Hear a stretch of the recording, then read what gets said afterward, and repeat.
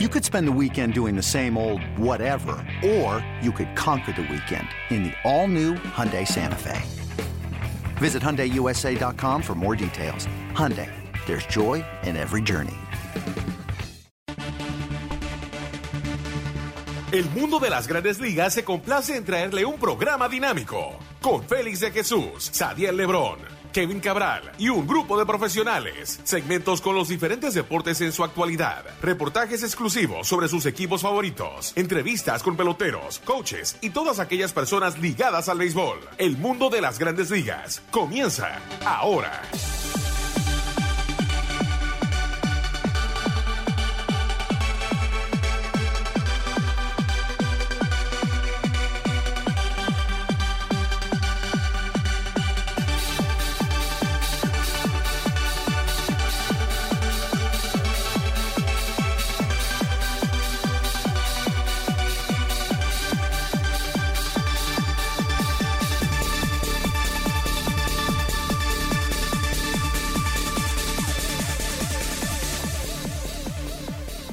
Bienvenidos a otra edición de su programa El Mundo de las Grandes Ligas por sus portales en el .com y lasmayores.com.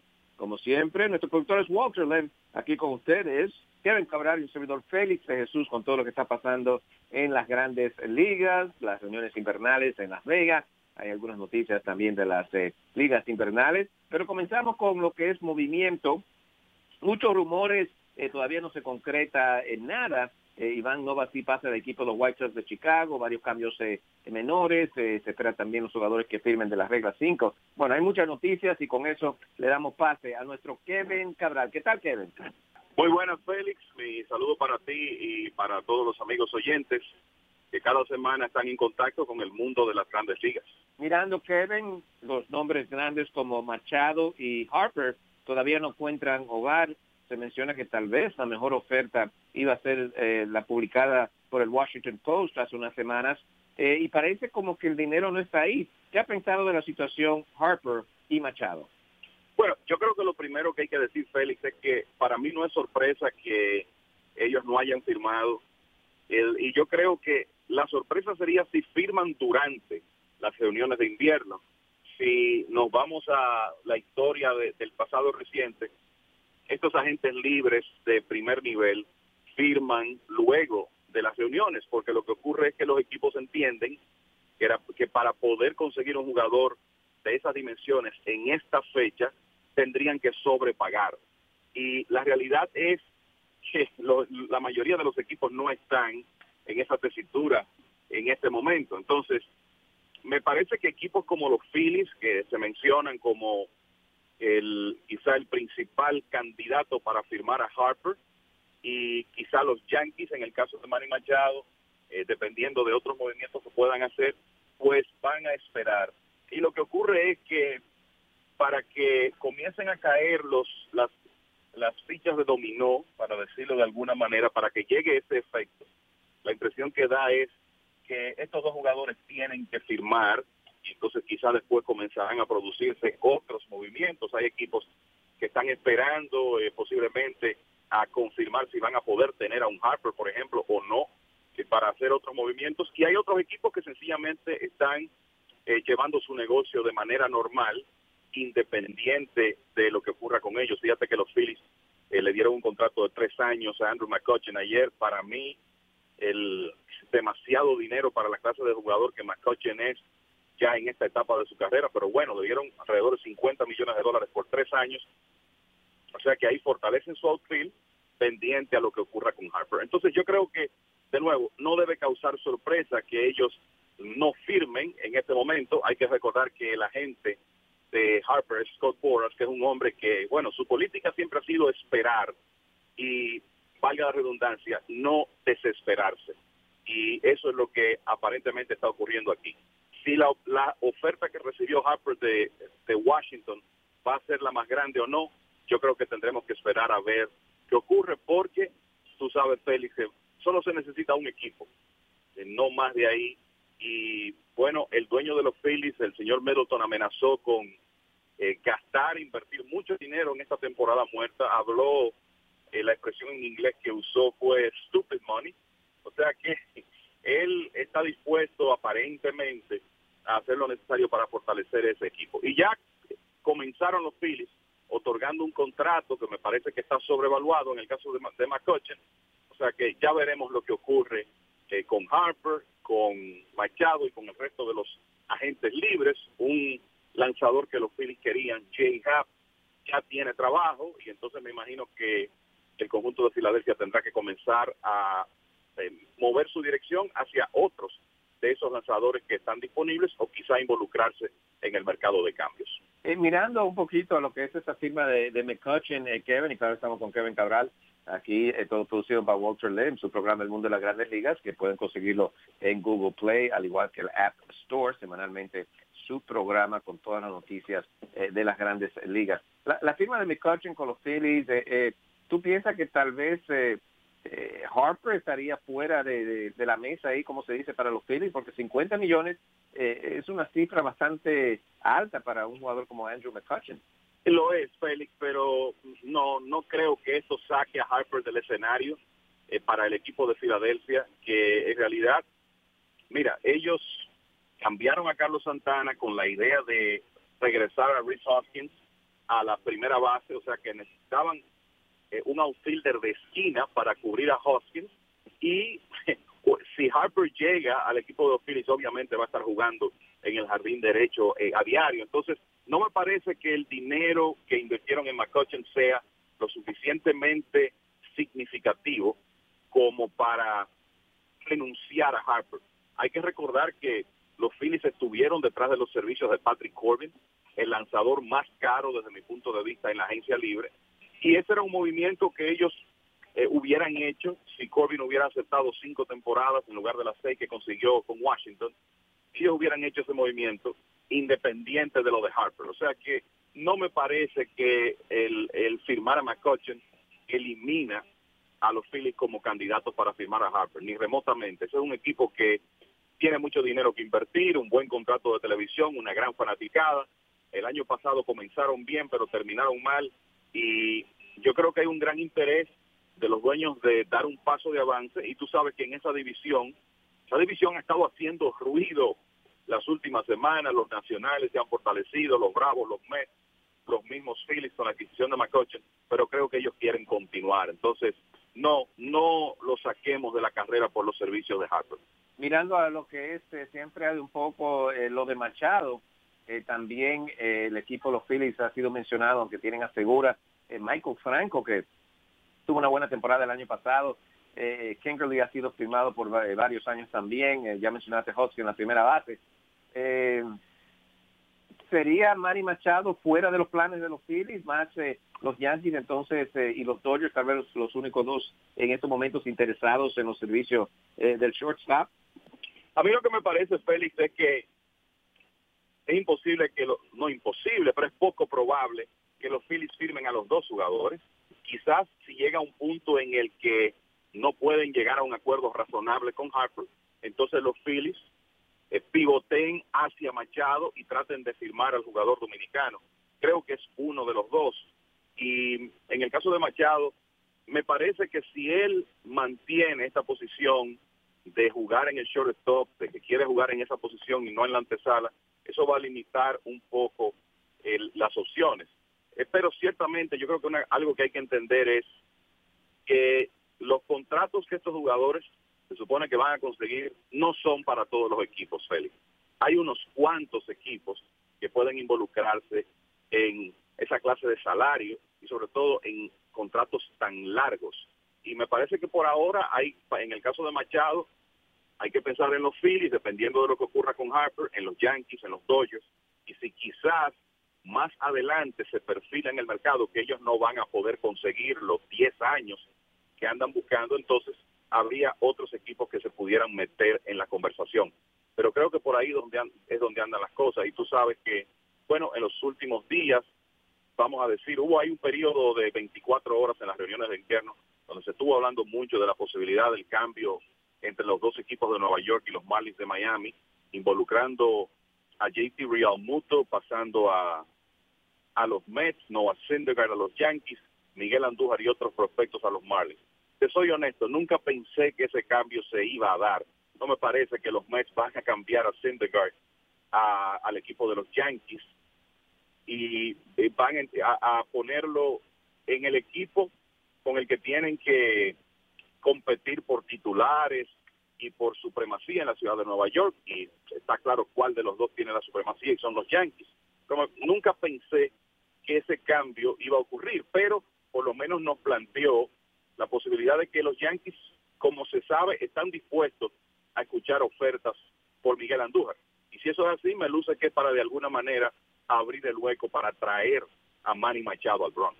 Mirando a lo que es, no fuera del terreno, sino dirigentes, el equipo de los Orioles de Baltimore, que había firmado un gerente general hace unos días, entonces ahora se va con Brandon Hyde, que estaba con los Cachorros de Chicago. ¿Qué se puede decir de Hyde? Estaba ahí con Madden, se le da una oportunidad. ¿Cree que puede hacer buen trabajo con los Orioles? Mira, Félix, yo creo que lo primero es que es importante que ya los Orioles tengan su manager. Eran el único equipo que aún no había tomado su decisión en ese aspecto. Ahora ya los 30 equipos tienen un dirigente, y tú sabes que en los Orioles se está iniciando un cambio de filosofía muy significativo al traer a Michael Elias como gerente general, el hombre que viene de ser asistente de Jeff Luhnow en el equipo de los Astros de Houston, que sabemos que es uno de los equipos más avanzados en términos de analítica. Los Orioles eran de los más atrasados en ese sentido, y Elias, digamos que debe poner a los Orioles al ritmo de los tiempos actuales en el béisbol. Y Brandon Hyde es un hombre de 45 años que viene de trabajar con Joe Maddon y con la oficina de operaciones de los Cachorros, encabezada por Tío Epstein. Entonces me parece que por su edad y por el rol que él tenía de coach de banca de los Cachorros, él entiende muy bien cómo funcionan las cosas para los dirigentes hoy en día en grandes ligas, y es que las prioridades han cambiado. Lo que los equipos buscan en un manager es un hombre que pueda manejar bien las personalidades de los jugadores, y qué mejor maestro que Joe Maddon para eso, en el caso de Hyde, y además una persona que se adapte a la realidad de que hoy en día, para decirlo de alguna manera, hay más colaboración que nunca entre la oficina de operaciones de béisbol y de analítica de un equipo y el dirigente. Y es algo que el dirigente de este tiempo tiene que aceptar, y estoy seguro que es el modelo que Mike Elias trae desde Houston y que va a implementar en Baltimore. Entonces me luce que es un buen movimiento, es un hombre joven, lo que quiere decir que a él le va a tocar presidir esa reconstrucción que apenas comienza del equipo de los Orioles.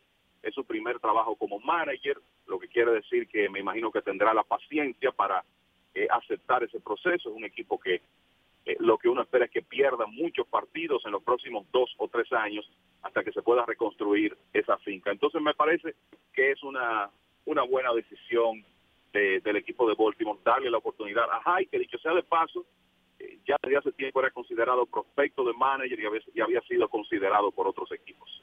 Mirando a uno de los pocos cambios que se han hecho hasta ahora, Iván Nova pasa al equipo de los White Sox de Chicago. Yo creo que a esta etapa de su carrera le da innings al equipo de los White Sox. Los Piratas reciben a Jordi Rosario y algún dinero en lo que es el mercado internacional. $500,000 es la cifra que se está tirando. Buen cambio para los White Sox, y Iván Nova, y cae como tercero o cuarto pitcher en ese lanzador en estos momentos. Kevin, sabemos que van a perder a Michael Kopech la temporada completa con el Tommy John. ¿Cómo viste este cambio para los White Sox?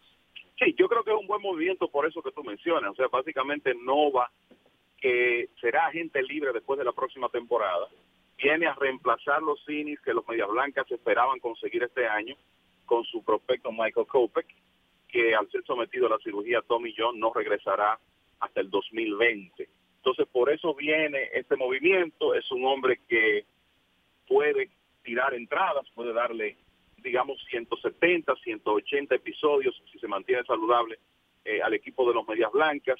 Y él va a estar ahí con ese grupo de Lucas Giolito, Carlos Rodón, Reinaldo López. Así que me parece ver a Nova como un número 3, número 4 en el equipo de los Medias Blancas para la próxima temporada. En el caso de los Piratas, bueno, así es como operan los Piratas de Pittsburgh. Ellos siempre están pendientes de su nómina, tienen picheo joven y consiguen un lanzador que, aunque es jovencito, ha tenido buenas actuaciones en las ligas menores bajas, en la Liga de Verano de República Dominicana y también en Liga de Novatos en Estados Unidos, un hombre que está, digamos, a 3, 4 años de las grandes ligas, y también consiguen algo de dinero para poder invertir en firmas internacionales. Entonces creo que este es un cambio que favorece a ambos equipos, pero que definitivamente le da, por lo menos, como decíamos, entrada al equipo de los Medias Blancas, algo que el gerente Rick Hahn andaba buscando. Y Nova es un hombre que puede ser un ganador de cifras dobles. El año pasado tuvo récord de 9-9 con los Piratas, y a mí no me sorprendería que con el respaldo ofensivo él pueda aportar 10, 12 victorias al equipo de los Medias Blancas en su último año de contrato, y él tiene esa motivación de que, como será agente libre después del 2019, pues va a tratar por todos los medios de tener una buena temporada. Mirando a lo que es la situación de JT Realmuto, se piensa ya que tal vez los Yankees no están involucrados debido a lo que el equipo de los Yankees quería, Syndergaard y lo de Andújar, pero Kevin, ¿cómo ves en la misma división? Se van a ver por lo menos 19 veces la cara Marlins y los Mets. ¿Se daría ese cambio, tú crees, Realmuto? Y de verdad, yo creo que al equipo los Mets, debido a la decisión que ha sufrido Travis d'Arnaud las últimas temporadas, como que eso puede ser el comienzo de un buen equipo, Cano, al igual que Realmuto, de verdad que le van a traer un poco de poder a esa alineación. Claro, bueno, yo creo que los Mets necesitan un catcher. JT Realmuto es, si tú ves los números del año pasado, se puede decir el receptor número 1 del béisbol en este momento, combinando el buen año que tuvo con la temporada por debajo de Gary Sánchez. Y yo creo que los Marlins están en una etapa, Félix, donde en realidad ellos lo que están buscando es conseguir el mejor talento posible por esos jugadores más veteranos, independientemente de que tengan que enviarlo a un equipo dentro de su misma división, porque lo de los Marlins no es un tema del 2019. Es más, cuando los Marlins estén pensando en competir, puede que Realmuto no esté con los Mets, porque llegue su momento de ser agente libre y se vaya a otro equipo. Entonces, si los Mets están dispuestos a, en realidad, ceder el talento que los Marlins andan buscando, pues me parece que el cambio se haría. Ahora, vi unas declaraciones del gerente general Brody Van Wagenen diciendo que, bueno, que en todos los cambios, en todas las conversaciones que él ha tenido, hay un momento donde él sabe que tiene que dar la espalda, y básicamente lo que se refiere es: si me piden más de lo que yo creo que debo dar, pues sencillamente busco otra opción. Y aquí, por ejemplo, Yasmani Grandal todavía está en el mercado, para mencionar un buen receptor. Quizá para los Mets es mejor negocio firmar a Grandal, que no es el jugador que es Realmuto, pero le resuelve el problema de la receptoría al equipo, firmar a Grandal y no tener que ceder a Michael Conforto o a Met Rosario para conseguir a JT Realmuto, porque tú básicamente entonces estarías desvistiendo un santo para vestir otro, como decimos, debilitándote por otro lado para conseguir a un jugador como Realmuto. Tú sabes que los nombres que se han mencionado son Conforto, Ahmed Rosario, Brandon Nimmo. Quizá son 3 buenos jugadores, pero quizá el que para los Mets sería más fácil de ceder sería Nimmo, y obviamente para que el cambio se haga con él como figura central, los Mets tendrían que ceder otros jugadores al equipo de los Marlins. O sea que tendremos que ver cómo evolucionan las cosas, pero la realidad es que yo no creo que sea un problema para los Marlins cambiarlo a los Mets si consiguen el talento que quieren a cambio de JT Realmuto. Muy interesante entonces la situación de los Mets. Los Phillies son los que están haciendo movimientos en lo que es esa Liga Nacional, División del Este, los nacionales también con la firma de Patrick Corbin. Vamos a hacer una pequeña pausa y al regreso también tenemos otras noticias de las grandes ligas. En República Dominicana la Liga Invernal bastante difícil. 3 equipos de arriba, 3 abajo. Un tema que vamos a tocar después de la pausa. Ya regresamos con ustedes.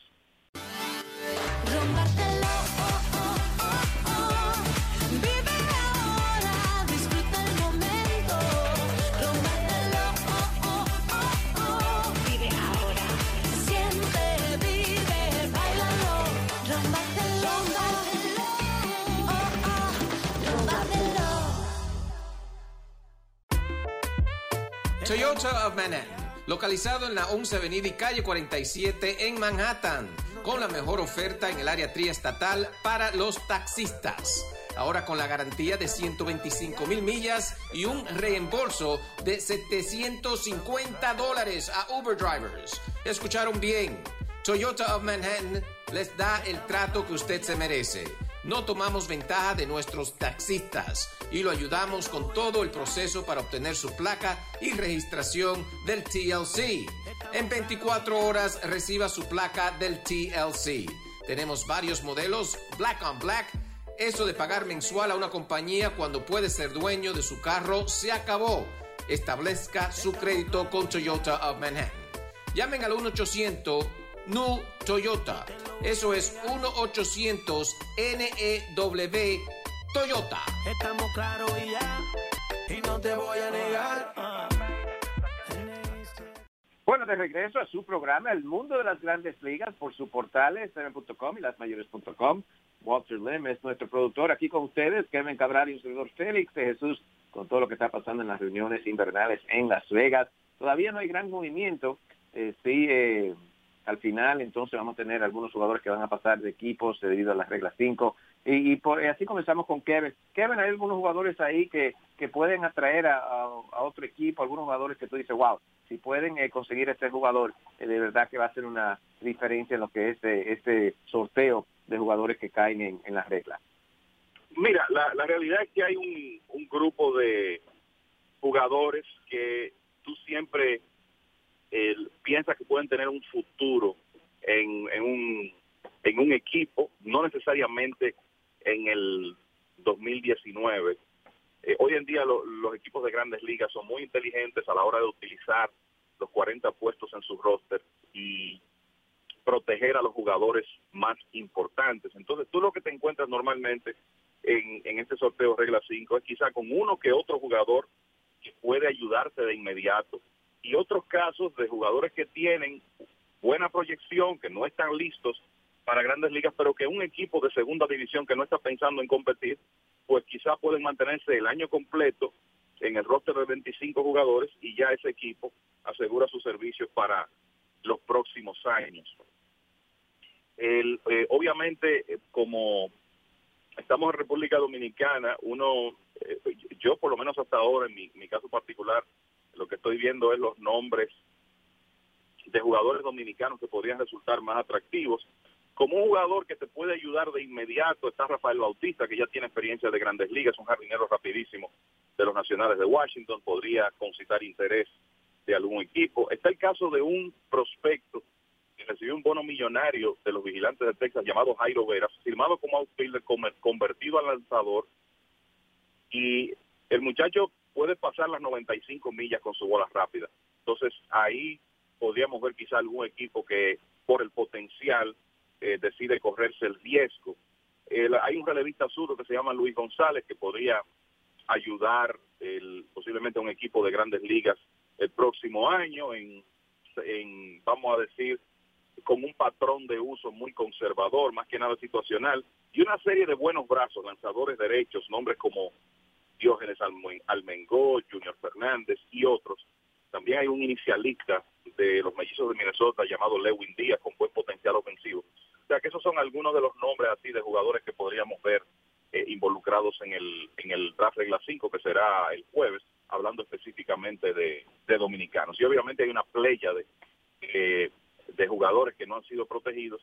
Y me parece que equipos como por ejemplo los Orioles de Baltimore, los Gigantes de San Francisco, que tienen huecos en su roster de 40 y que necesitan jugadores que puedan ayudarlos de Grandes Ligas, podrían estar prestándole mucha atención al draft regla 5. Por ejemplo, un equipo como Baltimore, Félix, a mí no me sorprendería si hacen más de una selección en el sorteo este año. Mirando, Kevin, lo que es una noticia bien triste, pasó la semana pasada, no pudimos comentar sobre lo que fue el fallecimiento de Luis Balbuena y José Castillo en la Liga Venezolana, un accidente que sufrieron, muchos dicen que tal vez fue un robo. La situación, ya la Liga Venezolana otra vez en pie, después de tomar unos días libres, a donde vimos básicamente cargar la caja, así los jugadores. ¿Qué pensaste de esa situación y y más bien de la seguridad de los jugadores en Venezuela. Tremendamente lamentable. Tú sabes que en Latinoamérica, aquí en República Dominicana, hemos tenido algunos casos de jugadores que no están viendo acción en el béisbol invernal, que han perdido la vida en los últimos años. Se recuerdan los casos a principios de 2017 de Jordano Ventura y de Andy Marte. Hay una serie de prospectos muy jóvenes, todavía desconocidos, que han perdido la vida. Y son episodios que siempre son tristes. Y en este caso, lo lamentable es que tanto Luis Balbuena como José Castillo estaban jugando béisbol en la Liga de Venezuela con los Cardenales de Lara, haciendo lo que mejor hacían, y cuando salen de un partido son víctimas de la delincuencia.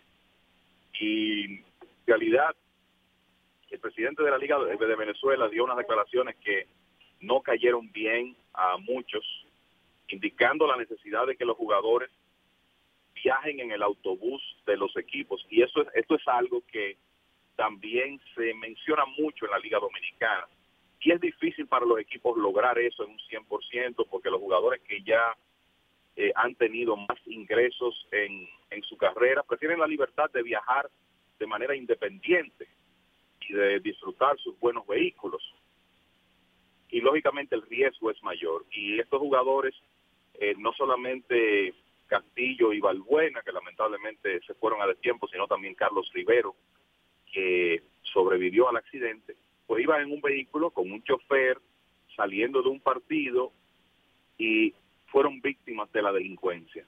Y eso es lo que hace esto tan difícil de aceptar. La realidad es que esas imágenes de ver en el estadio de Lara a los Cardenales de Lara, a los féretros de Castillo y de Balbuena, desgarrador. Y la realidad es que los Cardenales de Lara estaban jugando muy bien en la serie regular de la Liga de Venezuela, y hay que preguntarse, Félix, qué impacto negativo va a tener perder esos dos jugadores que eran veteranos, que obviamente tenían un liderazgo en ese equipo y que eran muy queridos. Es una tragedia, la realidad que parte el alma, y uno lo que espera es que estos episodios no se presenten con mucha frecuencia, ni con jugadores de béisbol ni con nadie, que la delincuencia siga cobrando vidas en Venezuela y en todos los países, como está ocurriendo hoy en día. Mirando a los Cardenales de Lara, siguen jugando buen béisbol. Después de la tragedia han ganado 2 en primer lugar en la temporada regular en Venezuela, marca de 29 y 19, a 13 están los Navegantes, Leones a 4, ya los Bravos caen a 4.5, Tiburones a 5, y Tigres, Caribes y Águilas, entonces Águilas de Zulia en el último lugar en lo que es la temporada regular en Venezuela. En Puerto Rico también ya han comenzado, buen comienzo para Mayagüez, 14 y 7, Santurce tiene 10 y 11, al igual que Carolina, y Caguas en último lugar, yo desde Caguas con 8 y 13. Por cierto, se aproxima donde Alex Cora va a llevar el trofeo allá a Puerto Rico, algo interesante. También van a ir a la Casa Blanca, el equipo, o más bien el manager puertorriqueño, con algunos jugadores, todos van a ir a lo que es la Casa Blanca, cuando había duda hace unos meses, pero Alex Cora aclaró eso. En la Liga Mexicana también está bastante interesante. En primer lugar están los Naranjeros, con marca de 2 y 4, están jugando ya la segunda vuelta en México. Mirando, Kevin, a lo que es algunos otros jugadores que pueden ser firmados, como son los Dallas Keuchel, por lo menos los Yankees creo que están fuera ahora, si firman a J-Happ como se espera. Tienen también a Cici Sabathia, zurdo, y Paxton. O sea que esto yo creo que lo saca fuera de lo de Dallas Keuchel. ¿Sería posible que se irían con 4 zurdos en esta rotación, o tú piensas que ya lo de Keuchel y los Yankees no es en realidad? Mira, Félix, y antes de entrar en eso, sabes que estaba haciendo una revisión en estos días. Hay 17 jugadores dominicanos en acción en la Liga de Venezuela y 17 en México. O vamos a decir que han jugado, han visto acción en las temporadas invernales de Venezuela y México, 34 jugadores entre ambas ligas. Es un número que me llamó la atención. Y dentro de esos hay hombres que están teniendo actuaciones muy destacadas. Por ejemplo, Alejandro de Asa ha sido uno de los mejores bateadores en la Liga Venezolana, en este momento está sin trabajo en la Liga Dominicana, y Leandro Castro también destacándose en México. O sea que ese es un número que llama la atención. Con relación a tu pregunta, mira, los últimos reportes indican que los Yankees y J-Hub se acercan a un acuerdo. Todavía no hay nada oficial. Se había dicho que los Yankees, los Phillies, varios equipos que estaban interesados en Hub, habían mostrado disposición de darle contrato de 2 años y que Hub y sus agentes buscaban un tercer año. No sé si esto indica que los Yankees se decidieron a ofrecer un tercer año o que sencillamente Hub, al notar que no iba a conseguir eso, pues se ha acercado al equipo donde desea continuar si es que quiere seguir con los Yankees. Lo cierto es que, como tú dices, si ese movimiento se da, entonces los Yankees tendrían a Luis Severino, James Paxton, Masahiro Tanaka, J-Hub y Sisi Sabathia como sus primeros 5 abridores. No sé si con la edad de Sabathia y su historial de lesiones, los historiales de lesiones de Tanaka y del mismo Paxton, el gerente Brian Cashman decide firmar o adquirir otro lanzador abridor para tener un poco más de seguridad. En un equipo como los Yankees yo creo que es lo que yo haría, Félix. Entonces, no sé si el movimiento de Hub va a ser el último. Ahora, Keuchel se supone que debe conseguir el contrato más jugoso entre los agentes libres que todavía están disponibles y habrá que ver si los Yankees están dispuestos a llegar hasta ahí con él. A mí me parece que si Hub firma con los Yankees, Keuchel sale del escenario y quizá entonces el conjunto del Bronx decide firmar a otro abridor, como un Lance Lynn, por ejemplo, que puedan conseguir a un precio menor o quizás hacer algún tipo de cambio. Es lo que uno prevé. Habría que ver también qué ocurre con el caso de los lanzadores de Cleveland, que supuestamente estarían dispuestos a cambiar a Corey Kluber. ¿Participarían los Yankees en esas negociaciones si firman a Hub o no? A mí me parece que sí, porque los Yankees tienen los prospectos que ceder para conseguir a un Corey Kluber y realmente fortalecer esa rotación. O sea que va a ser interesante ver lo que ocurre, pero no me parece que Keuchel termina con el equipo de los Yankees. Hay varios conjuntos que supuestamente están interesados en él y me parece que será otro el destino del lanzador que hasta el año pasado estuvo con los Astros de Houston y que inclusive ganó un premio Cy Young en 2016. Bueno, eso ha sido un recorrido de lo que está pasando en las ligas, las reuniones invernales.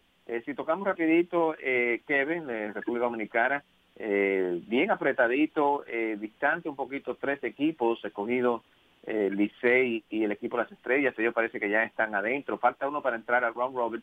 Los Toros tienen un pie adentro con esa victoria ayer frente a las Águilas, pero quedan 5 juegos en la temporada y aún no está el equipo de los Gigantes y las Águilas. ¿Cómo ve el resto de la temporada regular aquí y qué sería 24, 25 victorias para que otro equipo entre? ¿Cómo ves esa situación en República Dominicana? Bueno, yo creo que para hablar con datos precisos, ya con sus victorias de anoche unidas a derrotas de Águilas y Gigantes del Cibao, los Leones del Escogido y Estrellas Orientales aseguraron un empate en la clasificación. Quiere decir que bajaron su número mágico a 1 y que los Tigres del Licey tienen su número mágico en 2 para clasificar, restando 5 fechas. O sea que esos 3 equipos están en una posición muy cómoda y lo que resta por definirse es el 4º puesto de clasificación, restando partidos hoy miércoles, viernes, sábado, domingo y lunes 17 de diciembre, cuando concluye la serie regular, si no hay necesidad de jugar partidos extras. Entonces, ciertamente los Toros del Este consiguieron una victoria importante anoche porque se colocan en 4º lugar solos, pero juegan contra las Águilas esta noche en el Estadio Cibao. Lo que quiere decir que las Águilas tienen la oportunidad de volver a empatar en el 4º lugar obteniendo una victoria. Es un juego que yo te diría que es vital, porque si las Águilas pierden y los Toros toman ventaja de 2 juegos, restando 4 y sin enfrentamientos pendientes entre ambos, entonces ya los Toros del Este se colocan en una posición mucho más cómoda y las Águilas Cibaeñas, además de ganar sus partidos, tienen que depender de lo que hagan los Toros del Este. Entonces, yo te diría que, por lo menos hasta ahora, para las Águilas Ibaeñas, el juego de esta noche es el más importante de toda la temporada. Están prácticamente obligados a ganar ese partido, porque de hacerlo así, entonces tienen control de su situación nuevamente. Los Gigantes del Cibao tienen que tratar de ganar hoy, obviamente para, en el mejor de los casos, si las Águilas ganan y los Gigantes ganan, se produciría otro triple empate en el cuarto lugar. Si son los Toros los que ganan, pues por lo menos los Gigantes con una victoria se mantienen a un partido del cuarto lugar. Así están las cosas. Ya en realidad el tiempo termina y esos equipos que están fuera de clasificación, pues como decimos en Latinoamérica, Félix, tienen que ponerse las pilas. Y hay mucha presión para las Águilas Ibaeñas, un equipo que viene de ganar el campeonato, que ha tenido una serie regular difícil y que ahora ha perdido 4 juegos en línea. Hay mucha presión de ganar esta noche porque obviamente sería una gran decepción si no logran clasificar meses, básicamente, porque el torneo anterior terminó en enero, meses después de ganar el campeonato de la Liga Dominicana. Muy interesante, y repetimos, si ganan en el día de hoy, entonces ellos controlan su propio destino, como lo dijo Kevin Cabral. Bueno, Kevin, ¿algunos comentarios finales? Bueno, solamente decir que restan, Félix, alrededor de 24 horas de las reuniones invernales. Hasta ahora, pocos movimientos que comentar, esa es la realidad. Vamos a ver si hay más actividad en este último día o si, como ha ocurrido en los últimos años, pues las reuniones invernales se convierten solamente como en un periodo de preparación para los reales movimientos importantes. Y lo otro que quiero mencionar antes de irme es que ayer fue elegido para recibir el premio Spink, en otras palabras, entrar al ala de periodistas del Salón de la Fama, el señor Jason Stark, que nunca he tenido la oportunidad de hablarle, pero son de esas personas que uno tiene tanto tiempo leyéndolos, Félix, que se convierten casi en amigos de la familia, sobre todo con esa manera tan peculiar y tan divertida que tiene Jason Stark de escribir. Lo leo desde su época trabajando en Filadelfia, en Baseball America, después todos sus años en ESPN, ahora en The Athletic. Y la verdad que me alegré muchísimo de ver esa exaltación, porque además de eso, lo que uno puede percibir de los colegas que lo tratan a diario es que es una excelente persona. Así que creo que todos, como los que hacemos este oficio, podemos celebrar esa distinción que se le hace para 2019 a Jason Stark.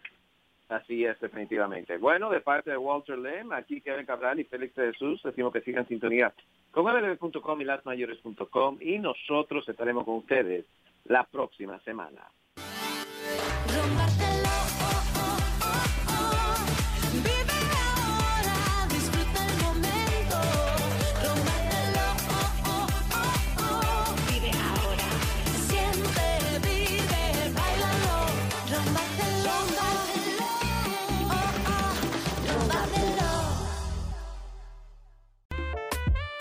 Toyota of Manhattan, localizado en la 11 Avenida y calle 47 en Manhattan, con la mejor oferta en el área triestatal para los taxistas. Ahora con la garantía de 125,000 millas y un reembolso de $750 a Uber drivers. ¿Escucharon bien? Toyota of Manhattan les da el trato que usted se merece. No tomamos ventaja de nuestros taxistas y lo ayudamos con todo el proceso para obtener su placa y registración del TLC. En 24 horas reciba su placa del TLC. Tenemos varios modelos, Black on Black. Eso de pagar mensual a una compañía cuando puede ser dueño de su carro se acabó. Establezca su crédito con Toyota of Manhattan. Llamen al 1-800-NEW Toyota. Eso es 1-800-NEW Toyota. Estamos claros y ya, y no te voy a negar. Y esta fue una presentación del mundo de las grandes ligas con Félix de Jesús, Sadiel Lebrón y Kevin Cabral. Les invitamos para nuestra próxima edición con un programa igual o mejor que este. Muchas gracias por sintonizar el mundo de las grandes ligas.